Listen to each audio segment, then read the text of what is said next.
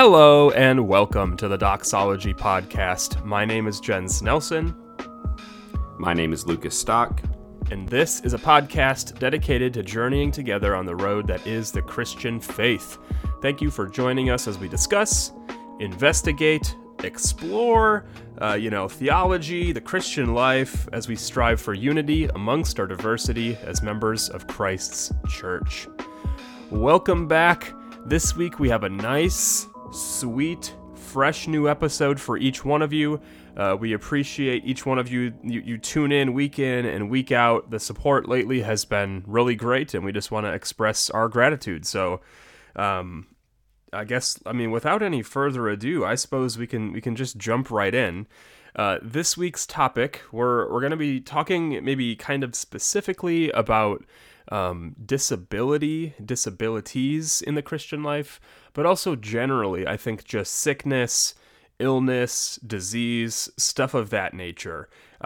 This is sort of birthed out of recent conversations where we've talked about like prosperity theology, Azusa Street Revival, where we talked about, miraculous gifts, where there's almost this expectation that people are supposed to be healed.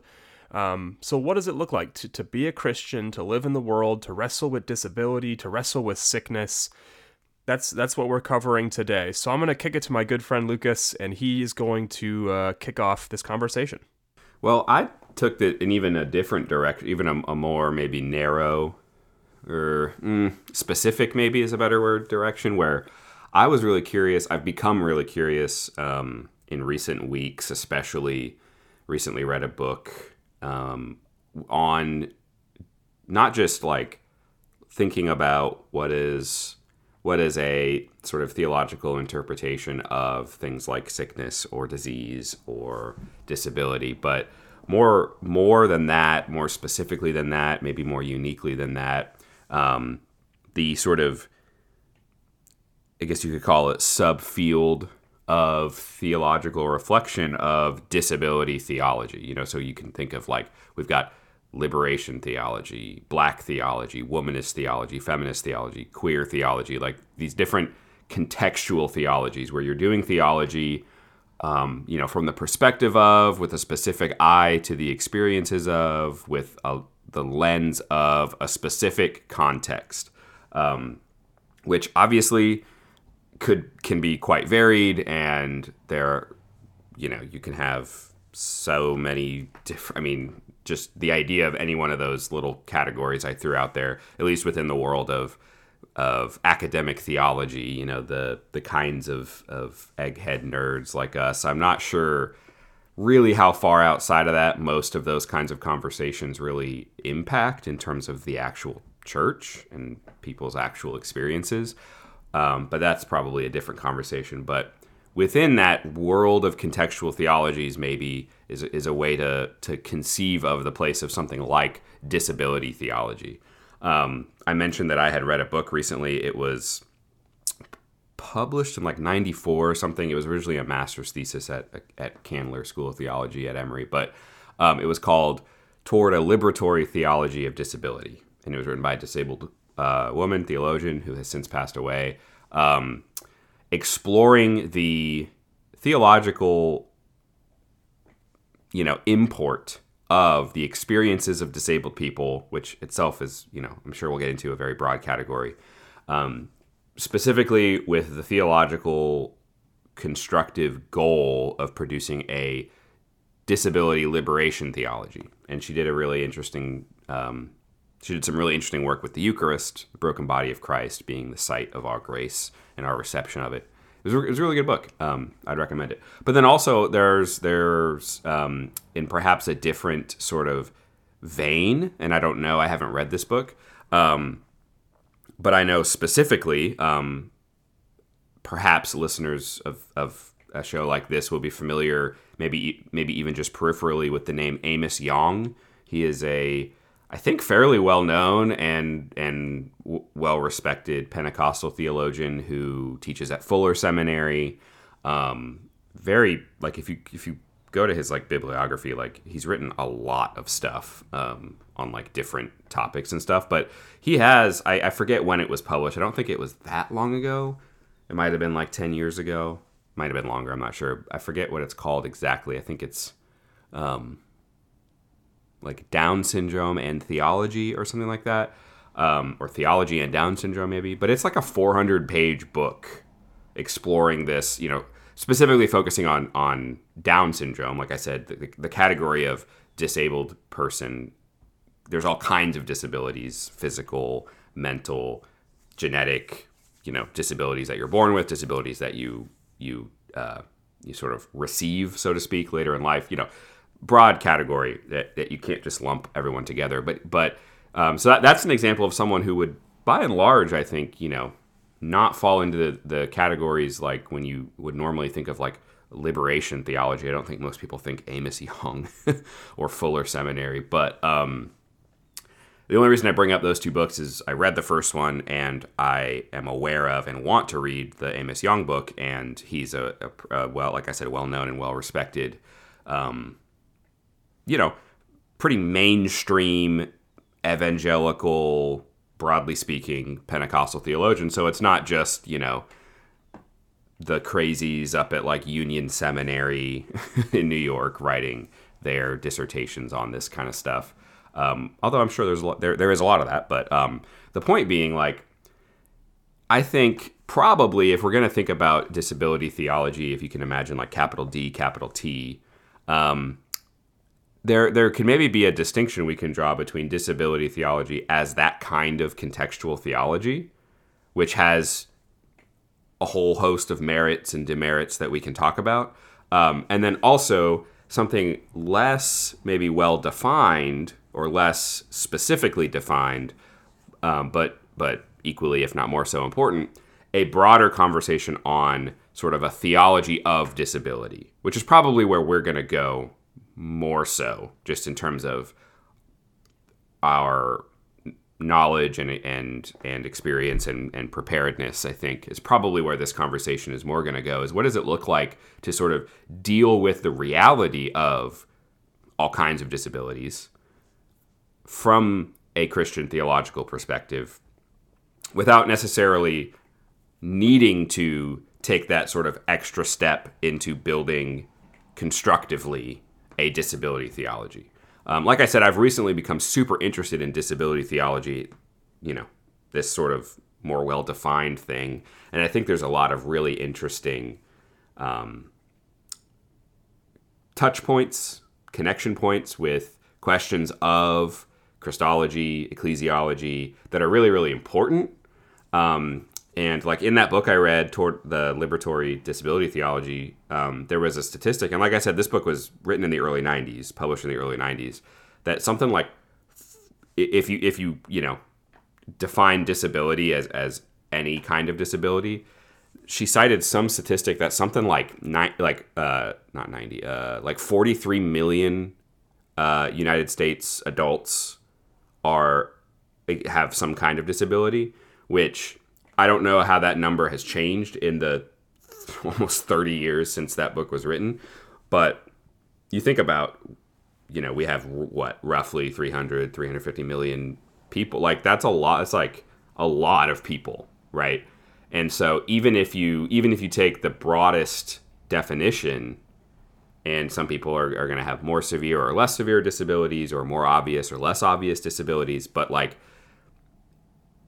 that's a lot of people, which just by itself means this is a topic to be thought about. Because if you're pastoring a church, if you're producing some kind of theological reflection, if you're having a conversation with a person, like, these are these sorts of real life issues, they just exist. So there should be some kind of thoughtful reflection on what does it, some meaning making, finding a place for it, not in the sense of saying it's a good thing or a bad thing. It might be one of those, it might be neither of those, it might be both of those. Like, there's lots of aspects that we won't be able to get to everything today in terms of how do we theologically sort of, quote unquote, deal with the reality of disability that a great deal of people, tens of millions just in this country deal with. For the sake of recognizing the real life import of theology. As interesting and as fun as it is to just read theological speculation for itself, like that's a favorite hobby of mine. If it stays there, it can't ever be anything more than an interesting diversion and a hobby. It doesn't have any impact. And this is the kind of topic that it's really easy to see that sort of real life impact, because the question of,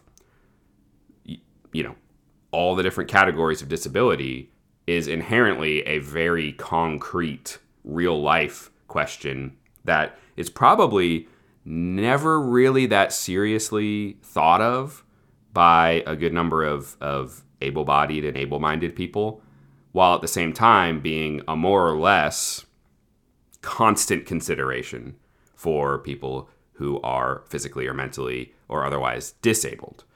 And that's important, So I'll stop rambling and sort of using that as kind of a launching off point. Just kind of see what your thoughts are, where you want to go.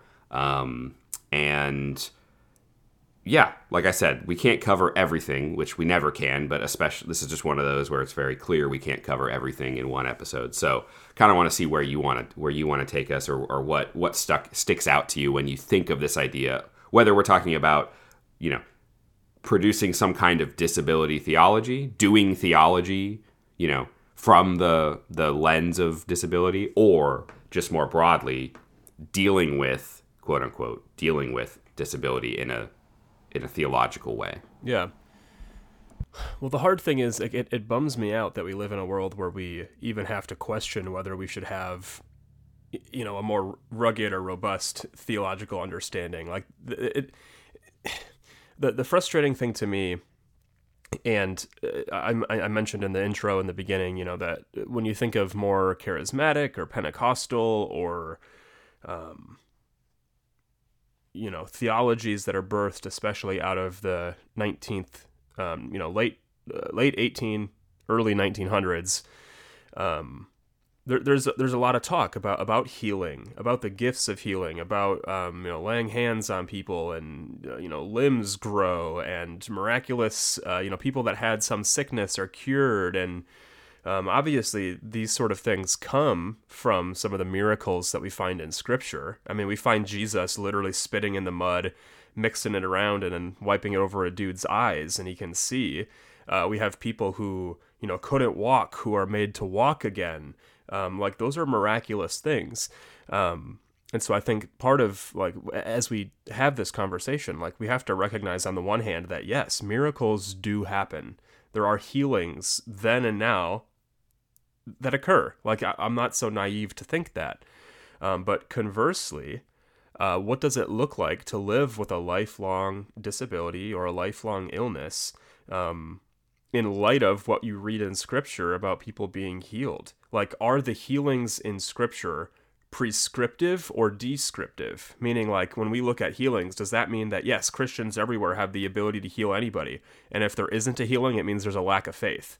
I've heard language like that, language that if it doesn't outright say it, it gets very close to if you haven't recovered from cancer or from COVID or whatever illness or problem, it must be evidence that you have sin, unrepentant sin in your life.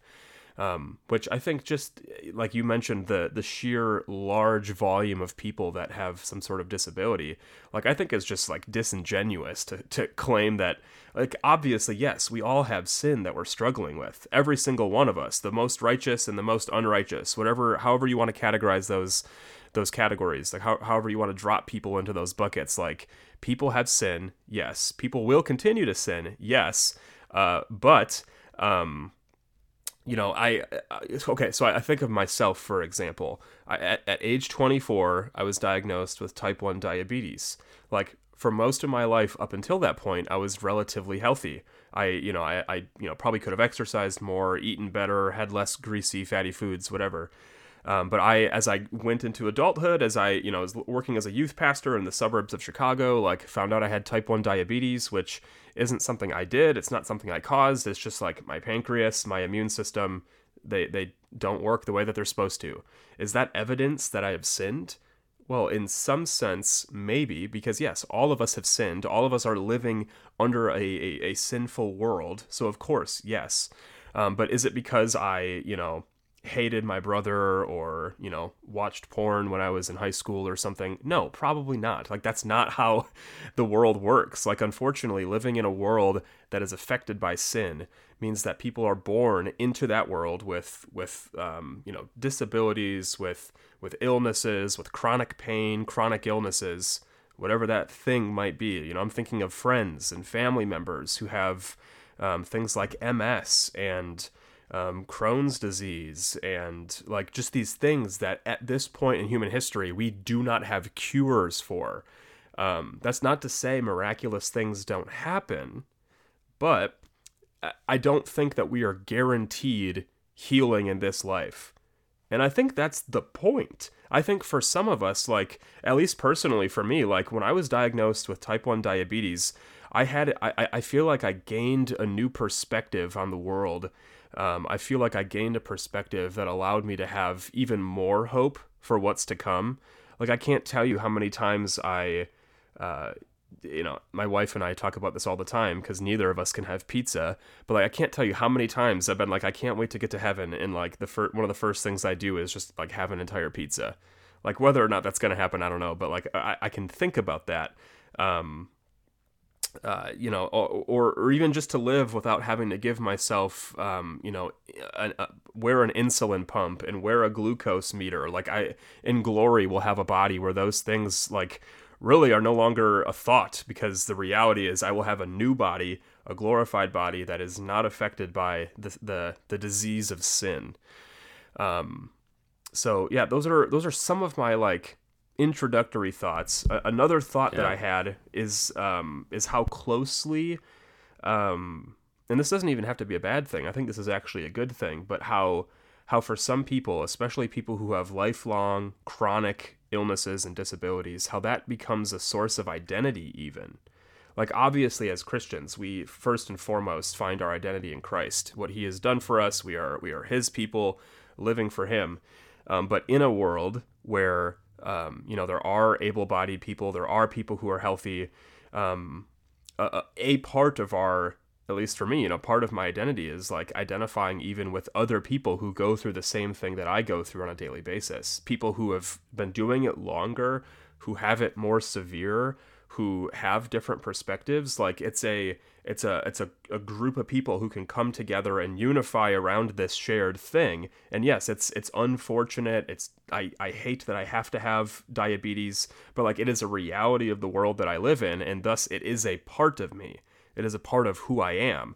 And so what's really frustrating to me is that, like, when we see people who say things about, like, oh, how you must have sinned because you're still sick, or you must not have prayed enough, or you, whatever, like these things that people will often say, in some way, not only is it like just purely offensive to say those things, but this is something that I did not do to myself and I cannot change. And the assumption, or maybe the implication of what you're saying is that, like, okay, I need to do something differently. I need to be somebody else. I need to be something that, first of all, I mean, again, if we're talking about type 1 diabetes, which doesn't have a cure, isn't caused by anything anybody does, it's just part of my DNA. Like, I was born into this world, God knowing fully well what each of my days was going to contain. And so in the providence, in the sovereignty of God, at the age of 24, I was diagnosed with type 1 diabetes. So like so then to have someone say something to the effect of like, well, you need to pray harder or pray more or change this habit, or if you do this, like, you can lessen the severity of your diabetes. Like, I guess what I'm trying to say is, like, we just need to be more careful with our tongues across the board in so many different conversations. We need to have a better ability at taming our tongues, but especially when it comes to these conversations about disability, about people who, especially if this is like the way they have to live their life for the rest of their days, like, we can really hurt people. We can really affect people. We can really impact the way that they view themselves, the way that they view the world. And so as Christians, I think the assumption should not be and hear me, like, listen carefully to what I say. I'm not saying to not pray. I'm not saying to not believe in miracles.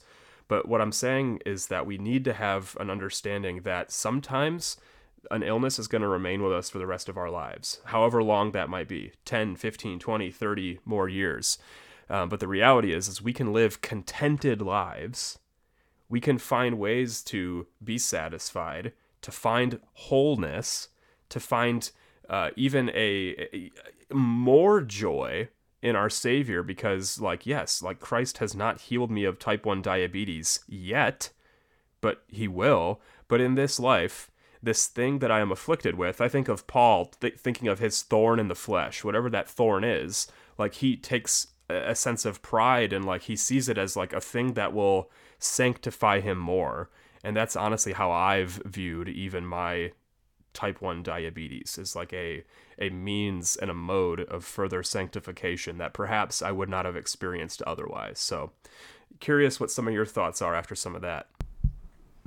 Yeah, no, for sure. I think I would, there so many things I want to say. Like, to start, I'll say what you said about wholeness, and that word specifically, is so important, and that is what it means to be in Christ.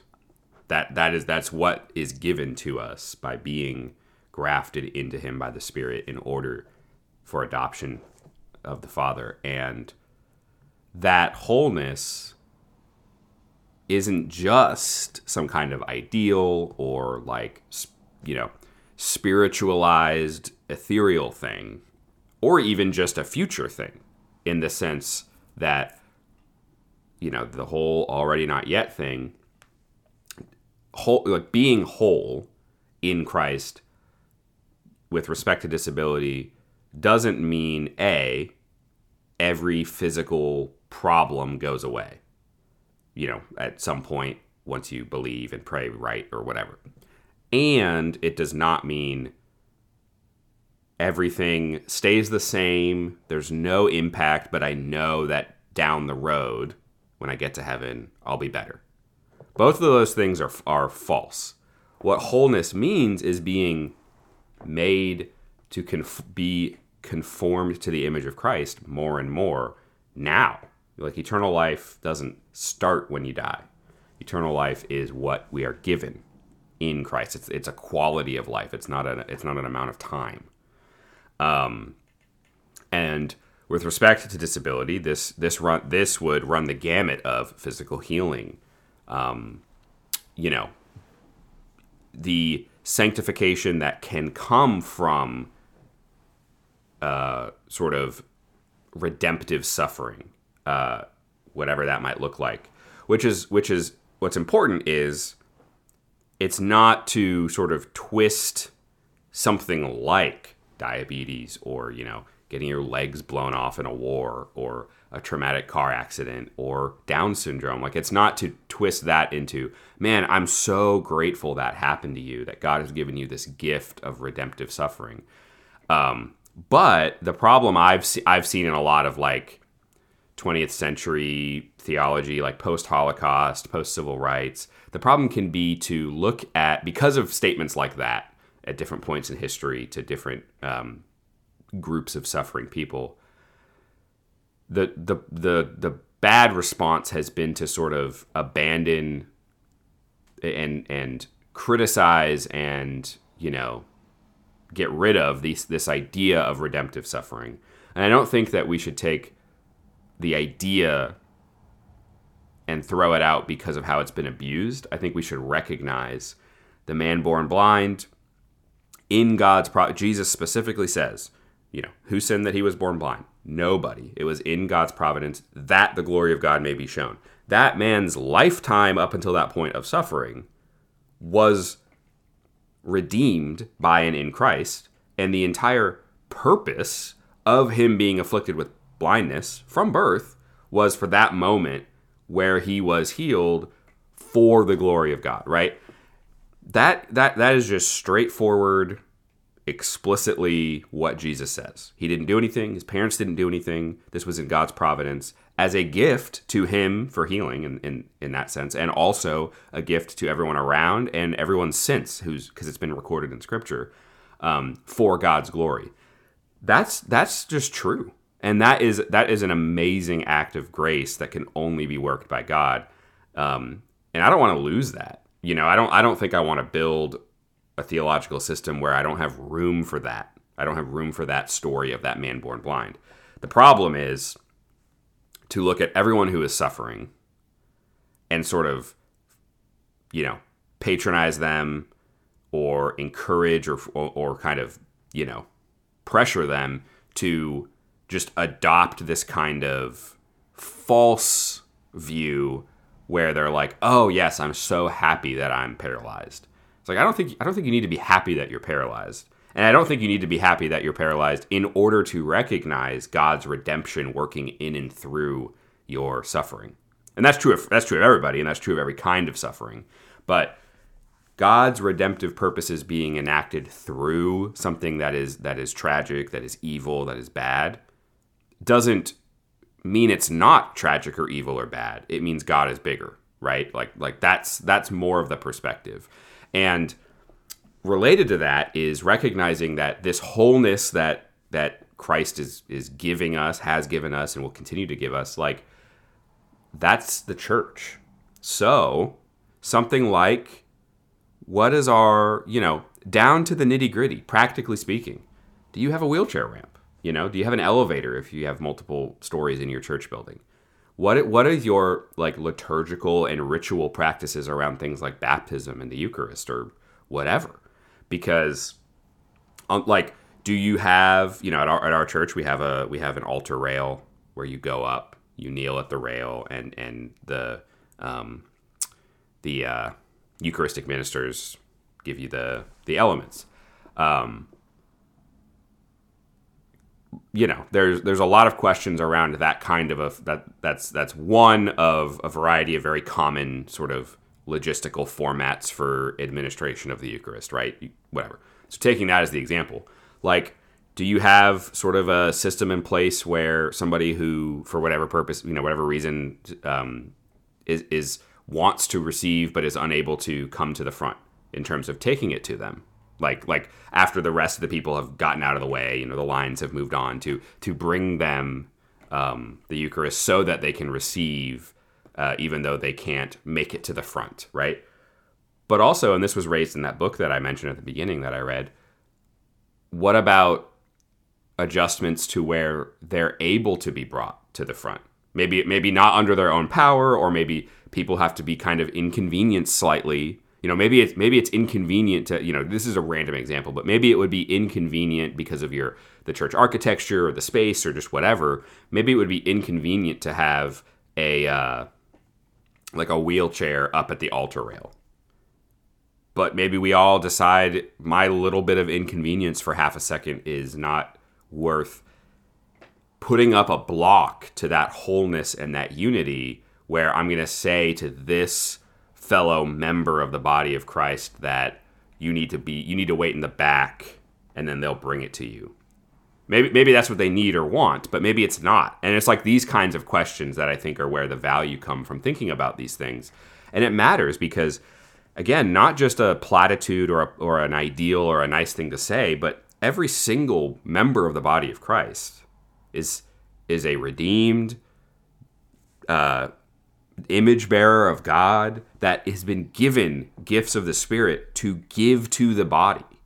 It's not just a thing of it's good for us to accept all people, so we shouldn't discriminate against disabled people. Of course, you shouldn't discriminate against disabled people, and you should accept people for who they are as brothers and sisters in Christ, etc., etc. But it's also that I actually need that person, and they need me. And that's not a negotiable. That's talk about just kind of dealing with the reality of disability. That's just the reality of being a Christian. That's what we're told. They have been given gifts that I haven't. And if everyone was an eye, then, where would the sense of hearing be? And if everyone was an ear, where would the sense of sight be?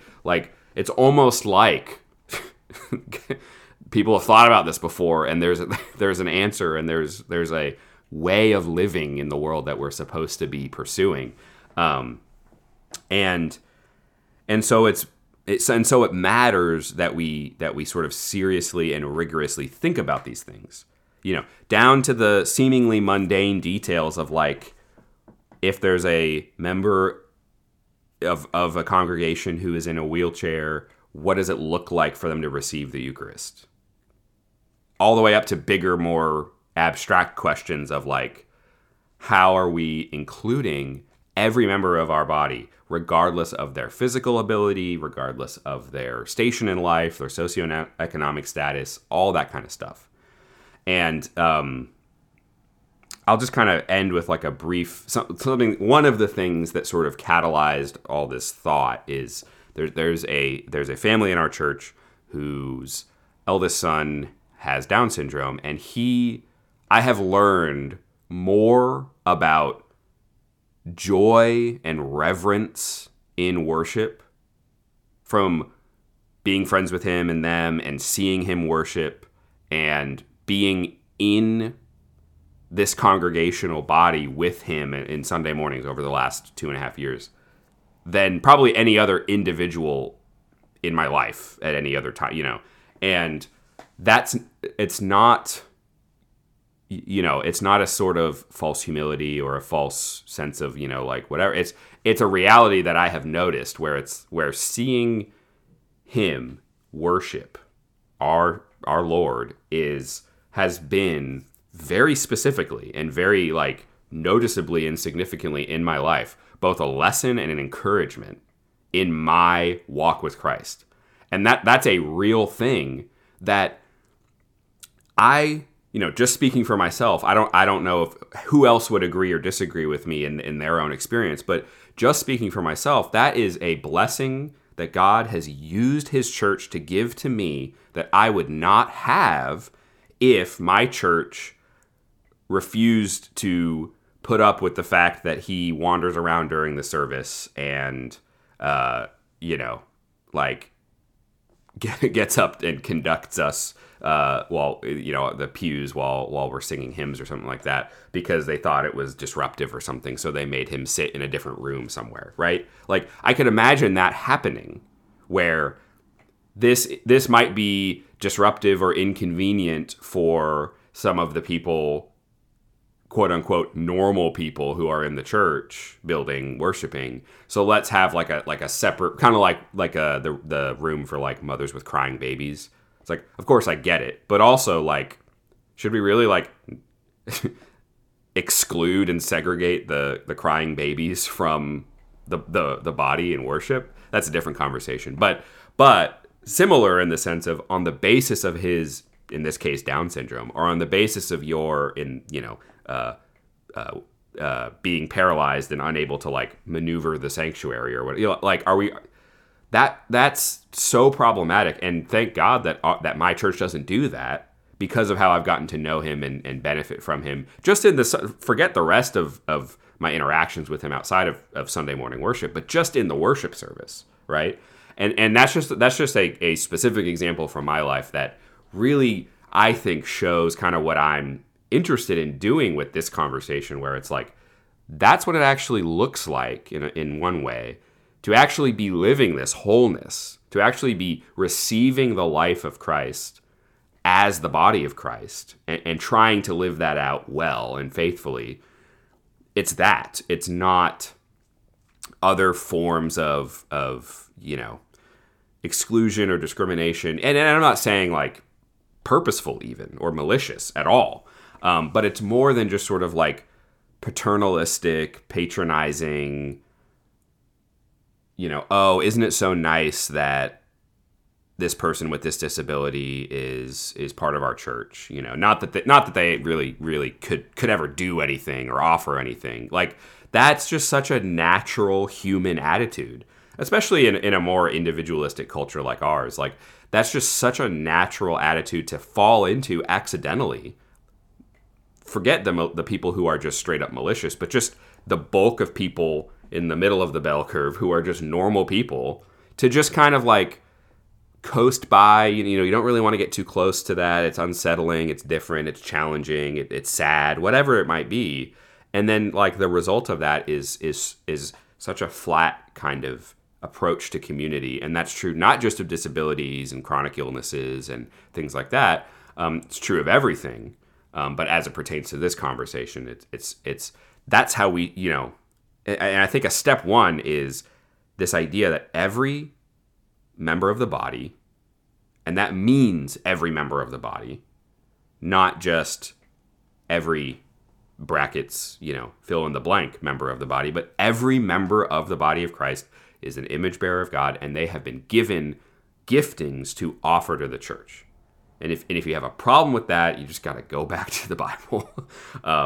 And like that's sort of the main idea. And I think if that's our like foundational starting point for, and I say us, I just mean Christians. If that's our foundational starting point for like how we go about living in community with people who are disabled in this way or that way, so many other things flow from that in a way that I think is a reflection of God's intent for community. Like, because you're going to care about the person's physical needs, that they're being met if they're unable to work because of their disability or whatever. You're going to make adjustments as needed for things like liturgical practices, and also just like you're going to see and hear their perspective on what the church needs are, or what they might have a perspective about. Hey, I'm in a wheelchair and I've noticed that the way our parking lot is really hard for me to get from my car into the building. And it's like that nobody else might notice that. And that's such a small thing, but it's like that's what the whole body of Christ gives, right? And of course it's more than that. It's spiritual gifts. We could go through all the lists in the New Testament. That's everybody. So that I think is my big idea, and kind of what I want to just end with is like, that's what I think kind of, if we're going to think theologically about disability, about chronic, debilitating illnesses or conditions, like as Christians, as the church, members of Christ, that's, I think, where we got to start. And I just think the beauty of the church, the beauty of life in Christ, is that we're able to do that. Not because we're special, but because we are being conformed more and more into Christ's image, and we're able to live the life of Christ in the world by the Spirit. And I think that's a really beautiful thing to aim for in our own communities. Yeah. Well, to put like that really into practical, effect, the more that I thought about this idea of, wholeness and all these things, like I kept coming back to this idea, and I'm not trying, I like, hear me when I say this. I am not trying to be political. I'm not trying to be judgmental. I'm not trying to be any of those things. I recognize the varying perspectives of this conversation. But when I think back, especially over the last couple of years, when I think about COVID, when I think about this pandemic, like, first of all, I want to think of those things within the sovereignty of God. Like, COVID does not happen. Like, a pandemic, a worldwide global pandemic does not happen outside of the control, the sovereignty, and the providence of a good and loving God. And when I think about an illness like this, an illness that affects so many people in different ways, it's so new. Like, again, there's so much nuance in this conversation. But I think of my own, I have like friends and family who literally cannot leave their homes normally because of illness, disease, disability. And then you add in the complications of a virus, of this COVID pandemic, and the complexities that go into that. Like, okay, so for a while we couldn't gather at all, anybody. But then, okay, yeah, so we can gather again. But what does it look like to be in a gathering together? Like, what does masking look like? What does social distancing look like? And again, not trying to get political. I'm not trying to say like one person's right or these people are wrong. But I just want to, like, based on what we've said up until this point, I just want us to think about, like, yeah, okay, so I know, like, I didn't like wearing masks. I know I didn't like having to social distance. But, like, what does that look like? What if wearing that mask, for example, was a way in which you loved your neighbor. Maybe there's somebody next to you who does have a compromised immune system, but it's not so bad that they, can't come to church. They are there with you, but like you want to show that respect to them.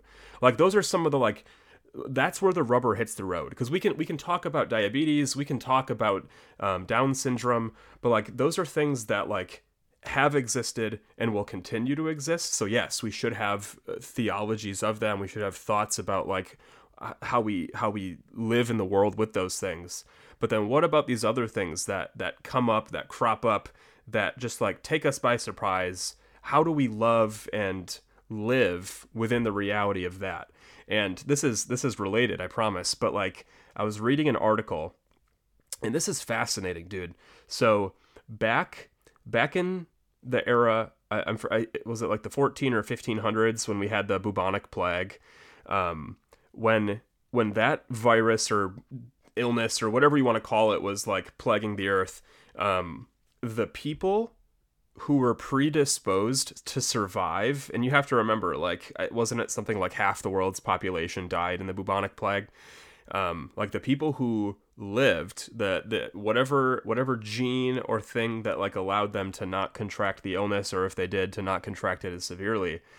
Today, people who have Crohn's disease can trace their lineage back to that same gene. So that gene that allowed them in that period of human history to survive and live, that is like that a very same or similar gene today is like affects and impacts you if you have Crohn's disease. So that's a very like think of it like 400 years ago, your relatives survived because of a gene today that gives you a chronic illness. Like it's, in a way, it's almost like incredibly ironic. It's almost humorous.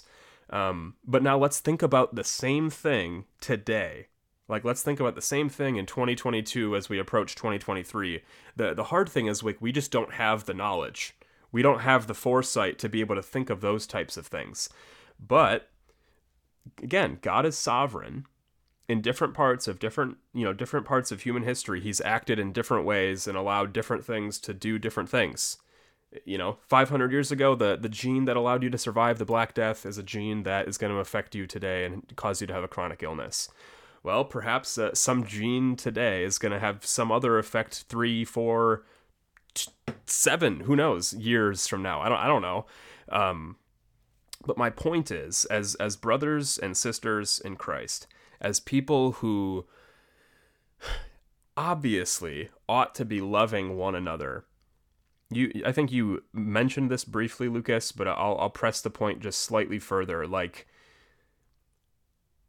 we live in a very individualistic society. Sometimes we can become so narrowly focused on our own lives that we forget the things that are neighbors, quite literally, the people sitting right next to you, right in front of you, right behind you, on the other side of the auditorium, whatever. Like, you forget what those people are going through. You forget their experiences, their shortcomings, their illnesses, whatever it might be.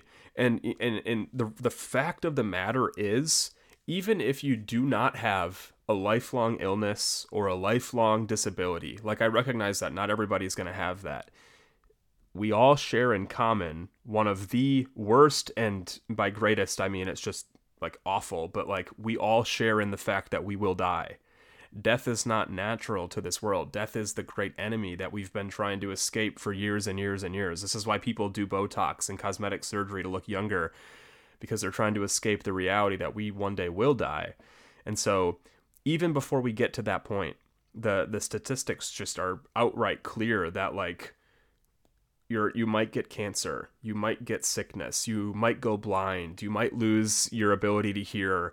If nothing else, your body's going to deteriorate in such a way that you need a cane or a wheelchair or something to assist you in your daily life.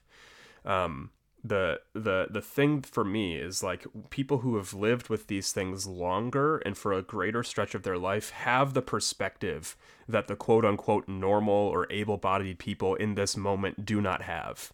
And so you would do well to learn from your brothers and sisters now who are enduring those things, so that you in turn know how to endure them if and when you encounter them, or at least if and when your family member does.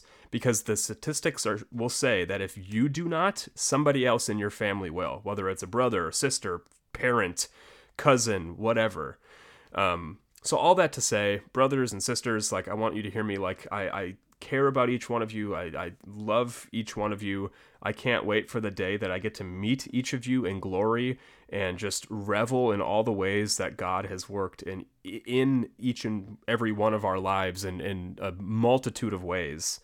But as you live your life today, as you go about your life doing the things that you do, think outside of yourself. Look outside of yourself. Look for areas in which you can be humble, where you can be gracious, and where you can be kind to people that perhaps are different from you. I don't know. That's sort of where I wanted to leave it. Like you said, this could be a whole, so many different little tributaries could flow from this river. But those are the things that I think I wanted to say on this topic. Yeah, great. I mean, I think we'll just wrap it up there. As we mentioned, there's all kinds of different things that we could think of as disability, and we've mentioned other, things too that relate to these ideas and principles. So I'll pray this prayer that's a little more broad than just chronic physical disability, but is certainly relevant. Let's pray. O God, almighty and merciful, you heal the brokenhearted and turn the sadness of the sorrowful to joy. Let your fatherly goodness be upon all whom you have made. Remember in pity all those who are this day destitute, homeless, elderly, infirm, or forgotten. Bless the multitude of your poor. Lift up those who are cast down. Mightily befriend innocent sufferers and sanctify to them the endurance of their wrongs. Cheer with hope all who are discouraged and downcast, and by your heavenly grace preserve from falling those whose poverty tempts them to sin. Though they be troubled on every side, suffer them not to be distressed. Though they are perplexed, save them from despair. Grant this, O Lord, for the love of him who for our sakes became poor, your Son, our Savior, Jesus Christ. Amen. Well, that'll wrap it up for this week. Thank you for listening. Thank you for tuning in, making it this far if you have. We're super, like you mentioned at the beginning, we're super grateful for everyone's support in just listening, sharing. I know you had it like our Doxology Spotify Wrapped kind of thing, like shows you some like statistics in terms of things like, where people are listening, but one that was really cool was like it shows how many people and in what avenues people are sharing, and that was just super cool to see. Like, whoa, I didn't even think, I do that with podcasts, but I didn't even think about somebody doing that with any of our episodes, and it's just one of those. That's just a small reminder of the bigger thing that is just like people are tuning in for some reason. They I guess like hearing us talk. I don't know why. I feel like it must be something else, but I don't know what else it could be, because that's what a podcast is. So thank you for all the support. Thank you for the love. Thank you for sharing, liking, downloading, listening, streaming, reviewing, rating, all that good stuff. And we are super excited to get to continue. Just, it's been, it's been closer to 3 years than 2 years that we've been doing this. And that is kind of crazy. But I have no plans on slowing down, schedules permitting at least. And super grateful for all the support, super grateful for everyone who has listened to either one episode or 290, I don't know, where are we? Like several hundred at this point, I don't know. And you can always reach us on social media at Doxology Podcast, but probably best way is email, or at least most consistent way is email at doxologypodcast@gmail.com. We'd love to hear all of your feedback, questions, future episode ideas, and whatever else is on your mind. So until next time, we'll see you.